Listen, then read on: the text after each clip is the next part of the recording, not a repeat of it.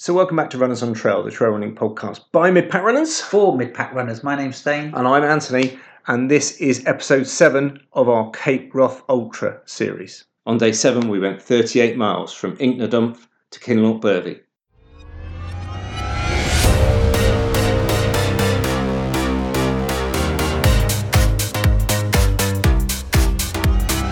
Runners on Trail. So welcome back. Cape Wrath Ultra, day 7. Nearly there. Nearly there. I woke up, it was mildly moist. Not surprising, given how Cape Wrath Ultra had been this year. I did what I always do every day. Went for breakfast, clean my teeth, washed up. Check. Do all these things. If I haven't said it already, one of the things I would really advise that you have with you is a bag to use as your camp bag and put in it everything you need when you're out of your tent. So my toothbrush was in it, my plate, knife, fork, spoon, mug, all that sort of stuff. So that once I was out of the tent in the morning, I could do everything and not have to go back to my tent. That's a good tip, top tip. The tent you're in isn't necessarily close to the mess tent and that sort of stuff. You could be a fair distance away from that. So I had my breakfast, cleaned up and everything, packed my dry bag, and then took it over to where you drop the dry bags. And every day, if I've not said this already, they ask you for 2 or 3 items of the compulsory hill kit. So they take your dry bag off you and then say, right, now show me in your bag where you've got this stuff. And I would inevitably take out what became known, because it was the same people each day, because it was done by alphabet. I saw the same people each day, as my big red bag of doom. It was the only dry bag I had left after I'd sectioned up all my kit into dry bags and put it into my big dry bag to go away. I had this 40-litre dry bag that I had to try and put a few items in it each day and then try and fit it into my 12-litre rucksack. And it would inevitably be full up with air and I'd be struggling to pack it in the bag and they'd be having hysterics each day, knowing that I was going to have to open this bag up, pull out 3 things and then try and repack it back into my race vest. So I showed them my items as I did each day, but people were getting strikes on this. After day 2, 65 people of this 270 had received at least 1 strike, and we talked about those in previous episodes. You had 3 strikes, then you're out the race. Had received at least 1 strike for not having the right kit in their bags.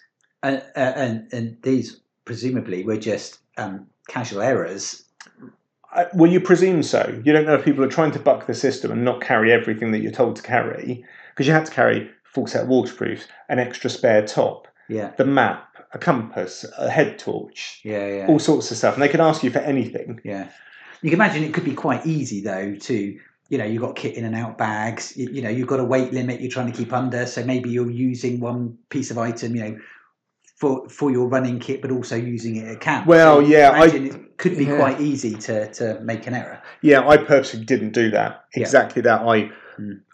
I took spare head torch for the camp. I had my spare base layer in my bag, never came out. Or if it did, if I took it out because I wanted to use it for some reason in the camp, I'd put something else in the bag immediately.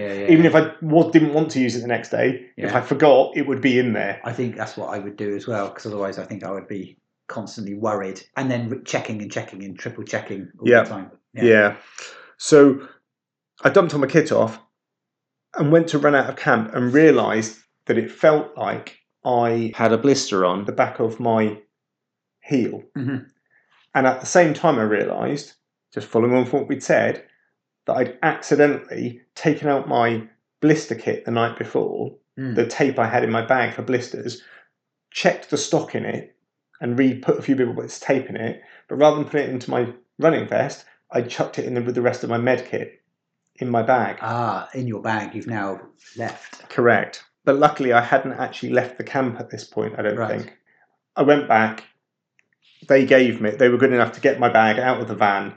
I unpacked it quickly, got what I needed, taped up the back of my right heel, and thought, well, I can't really see a blister, but clearly it's sore. Yes. And off I went. Big climb again on day 7, there's a surprise. And then a descent, and then a traverse around a valley where I had one of the most amusing things that's ever happened to me in a race happen. Remember I said we do a lot of river crossings in this race. So I was running through the valley and Wade, who we heard in the last episode talking about kit, was filling up his water bottle on the far side of the river. And I can remember thinking to myself, right, I've got to cross downstream of him so that I don't kick up any dirt and sediment into his bottle. So I started crossing, and I saw him look at me in a really weird way. And I thought, no, I'm definitely downstream. It's all right. And I got across the other side, and he just looked at me and went, did you not want to use the bridge? And literally, I could put my hand out and touch the bridge, and there was a bridge across the river.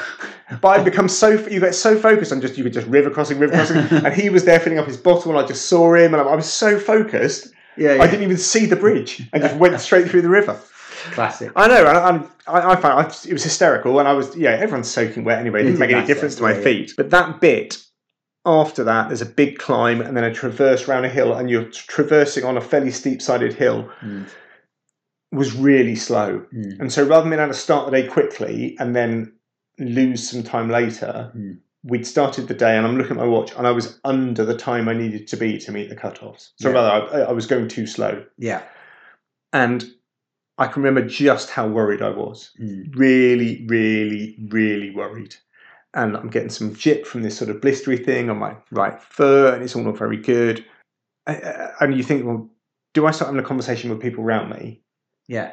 And I can remember looking around me and going, if I get cut, a lot of the field are going to get cut. I'm not by any means. No, it's not at the back of the pack here. Yeah. They're going to be cutting half the field, which I would say gave me confidence, but it didn't.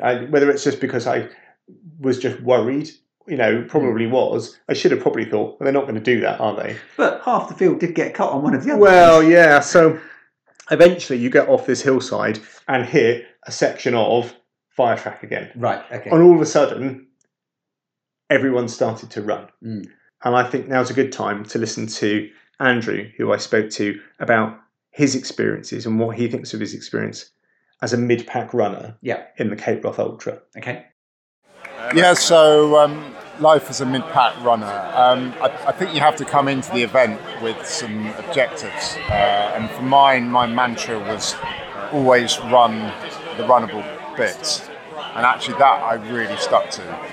So anything flat, even if you're feeling tired or it's boggy, just got to run it.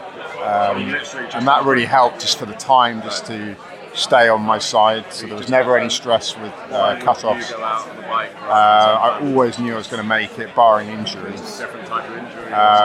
But it was about just pushing as well, just to get a time that I'd be happy with. And that's ended up being the case. And I think on the website, Shane makes the point that you can't just walk this race. If you try and just walk the race, you won't get round. And I think you're absolutely right. That's what I learned this week, was when you can run it, you've got to run it. Yeah, that's it. I mean, if you're a really good walker, and you'd have to be way better than me, I guess. There's a guy here called Henry. I think he's run a bit, but and Nathan, I don't know if you saw him. He's been polling every day. So good luck to them. I mean, I found out my weaknesses, and what was really interesting is seeing the different nationalities and the different pros and cons. So the Europeans on the height, those steep stuff were really good. And the reason I've got an Achilles injury is because I wasn't getting my heel down enough. And watching them, I realised on the job what I was doing wrong. So that was good to learn that. So if I ever did do it again, I'd kind of have some ideas to improve things. Would you do it again? That's the $1 million question. I think I would. I mean, we had a tough time with camp life with the rain, but I might leave it a year or two. So look, that was Andrew, and he echoed, I guess, what I said earlier on in the episodes, that you've got to run when you can run. Yeah. And that was one of those times when we hit that fire track, but more than ever, because we were behind time, where everyone started running. And there were some cows and horses in the middle of the track. People were trying to get around these cows without disturbing them, and the cows started running. And anyway, it was fine. And actually, the first checkpoint, whilst I'd noted all the checkpoints on my phone and hadn't written whether they were advisory or compulsory, the first checkpoint was actually only an advisory checkpoint. So it wouldn't actually have mattered if we'd got there short.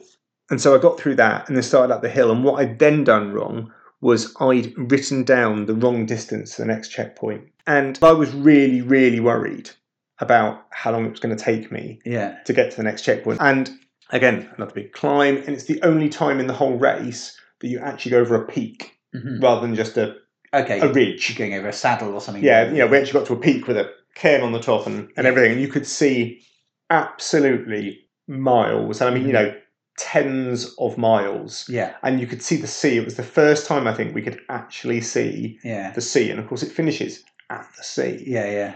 And you're like, that's the end. Yeah, yeah. It's there. I can see it. I can see it. I know it's there. And I was running down the big hill from there, and my ankle was giving me jip, and so I retaped it for the second or third time that day when I'd done it. I still couldn't see any blister, nothing going wrong, and it was just really bothering me. Climbed up the next climb, and then there was the run down to what I thought was going to be the checkpoint. But I couldn't reconcile where I was in my head with how far I had to go. Yeah. The reason for that, clearly, that I'd got my distances wrong. Right. And so we got to the next checkpoint in loads of time. Yeah. Relatively. They even had some food there. It was the first checkpoint I'd got to in the whole race where they'd had food. And it was food that had been left by runners that dropped out the race. Okay. Who'd left it with the race organiser and said, if anyone wants... on earlier days. Yeah. If anyone wants these bags of nuts and things, and one of the race crew had just brought it out to the checkpoint they were manning and just laid it out and went, if anyone wants it, take it. Which was nice, only because variety is always good. Oh, yeah, yeah. And I can't remember, I don't think I had anything there. But there was lots of different stuff than the stuff I was used to. So how far had you got the distance wrong then? About, I think it was about 5 or 6K. I mean, it was considerable. Yeah, it would have been a proper hour's worth of running. Yeah, and that was why I was so worried. But then I started off after that onto a fire track again. It'd been quite a lot of fire track running that day, and my heel really started giving me chip again. So I stopped and retaped it. So that was, I think, time 4. Mm-hmm. Ran up this fire track and I'm thinking, if it's like this to the end, this could be a glorious end today. We've only got about 10 kilometres to go, or whatever it was. And literally, as I thought that, I saw people angling off the track onto what was probably the boggiest section of the race that we went through. And it was just horrid, and you were tired. And my heel had started aching again, so I stopped and retaped it again. But the terrain was so bad, people were actually laughing. It was that bad. There was a bit I can remember, we were alongside a little lock, and you had to literally hold onto the side of a cliff and inch your way along. And we were going, if we fall in here, what are we going to do? It was sort of a 2 or 3 metre fall into the water. And then you'd have to swim. Yeah. There was no way you were getting out. And there's people going, this can't be right. Well, we're on the GPS track. Well, the GPS track can't be right. There must be another path. And then there's some people further up this hill bit going, there's nothing here. We're climbing through brambles. God. Just horrid. And then I bumped into a runner called Anna. She was clearly a really good runner and sort of hooked up running together for a little bit. And we were sort of pushing each other on when one slackened off the other one. You could see, she's getting a bit ahead, I'll keep up with her. And then we crossed this river. Yeah. And I suddenly found myself running on my own. And I turned around and she just dropped back about 30 metres. And I remember just going, come on, Anna! And in possibly a slightly harsh voice. Doesn't sound like you. Well, I know, yeah. And you've said it to me before, other methods of motivation are available to you, Antony. Yes. And I didn't mean it to sound harsh, but as soon as I did it, I thought, well, that was a bit harsh. But to be fair, she sort of went, and doubled up behind me. And after the race, she said it was exactly what she'd needed at that point, just effectively a metaphorical kick up the backside to just get going. And it was really good. We just chatted about all sorts of stuff, and I found that time actually flew chatting to people. That's the best thing for making time go. If you get some good conversations going. As long as you can keep the pace. Then before you know it, you can eat up a couple of hours. Yeah, and it was really good. And then we got to what was the last checkpoint for the day, which before what is a 5 or 6K road section. And there was a table. Yeah. And earlier on the day, we'd seen Ian Stewart, who was the winner of the 2021 Cape Wrath Ultra, and he was out with his dog having a bit of a run. He'd gone to this last checkpoint and laid out an impromptu aid station. Nice. Well, yeah, apart from the fact that you weren't allowed, you had to carry all your food on this course. That was the rule, or buy it. Yeah. And I can remember Anna and I both reaching for it and then stopping and turning around to the checkpoint organiser and going, are we allowed to eat this? Is it a trick? Because Shane said we can't have anything, the race organiser. And Ian just went, well, no one's going to tell Shane. And I looked at the bloke and he went, it's fine, crack on. And I had a packet of cheese and onion crisps, and it was one of the most amazing things I've eaten in my life. It was just different than all the food I'd had. It was salty and lovely, and they had half a banana, and I think Anna ate literally half a pack of hobnobs or something, and then we pegged it down the road. Because normally in some races, impromptu aid stations are okay as long as they're available to everyone. Yeah, and that was going to be there for everyone, clearly. Okay, so well, and if it wasn't, it could be available for the back of the pack runners who really needed it rather than just the front of the pack runners. But then you started down this road section and Anna just went. She clearly got bit between her teeth and just started running. And I started running and went, nah, I can't run. Yeah. And I looked at the watch and thought, right, I know this is a road section all the way to the end now. I'm just going to pole it. And I'll be there well before cut-off. Yeah. And it's fine. There was another runner who went hobbling past me and he'd outrageous shin splints. Yeah. And he was trying to run down the middle of the road. And I shouted after him, mate, get on the side of the road. You're going to get run over. And he just turned around and unleashed the biggest load of obscenities back at me you've ever, which basically went on the lines of, my legs hurt. I almost don't care if I get run over, but the camber of the road is so bad. I can't run on I've got to run in the middle bit where it's not cambered. Yeah. Shin splints can bloody hurt. Oh, yeah. Well, of course, and I got a bit of shin splints, which hadn't really affected me that much that day, because I think because the heel had worried me more than anything else. Yeah. But they were definitely there and getting worse. And on this road bit, I was feeling it and all sorts of other stuff. But you knew it was there then. And it was the one point, I think, in the race where I could start to feel the emotion building up in me. Yeah. Because at that point, I knew in my head I'd done it. Yeah. In my head, I wasn't worried about the next day. And having got to the road and knowing I was going to make it. And I can remember thinking, no, don't cry. Don't cry. Yeah. There's always that bit in a race, isn't there, where you kind of, unless you're really pushed against time limits, where you kind of, I've got this in the bag. Yeah, and I think that was when I thought, that's it. And that's when I get emotional, is when you know you've got it and it's going to happen for you. Yeah. Never at the finish line. It's always in that bit, wherever it was, half a day or a couple of hours beforehand. Yeah. So we got to the finish. And at day 7, people, there are showers. It's a school.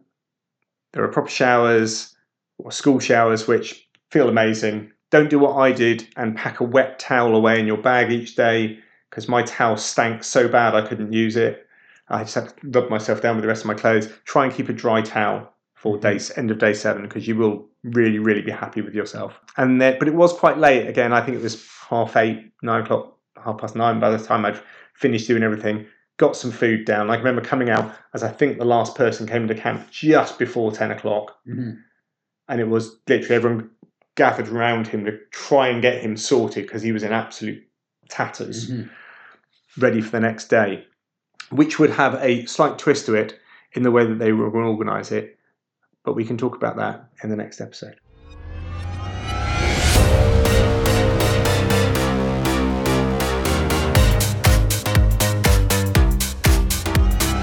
Runners on trail.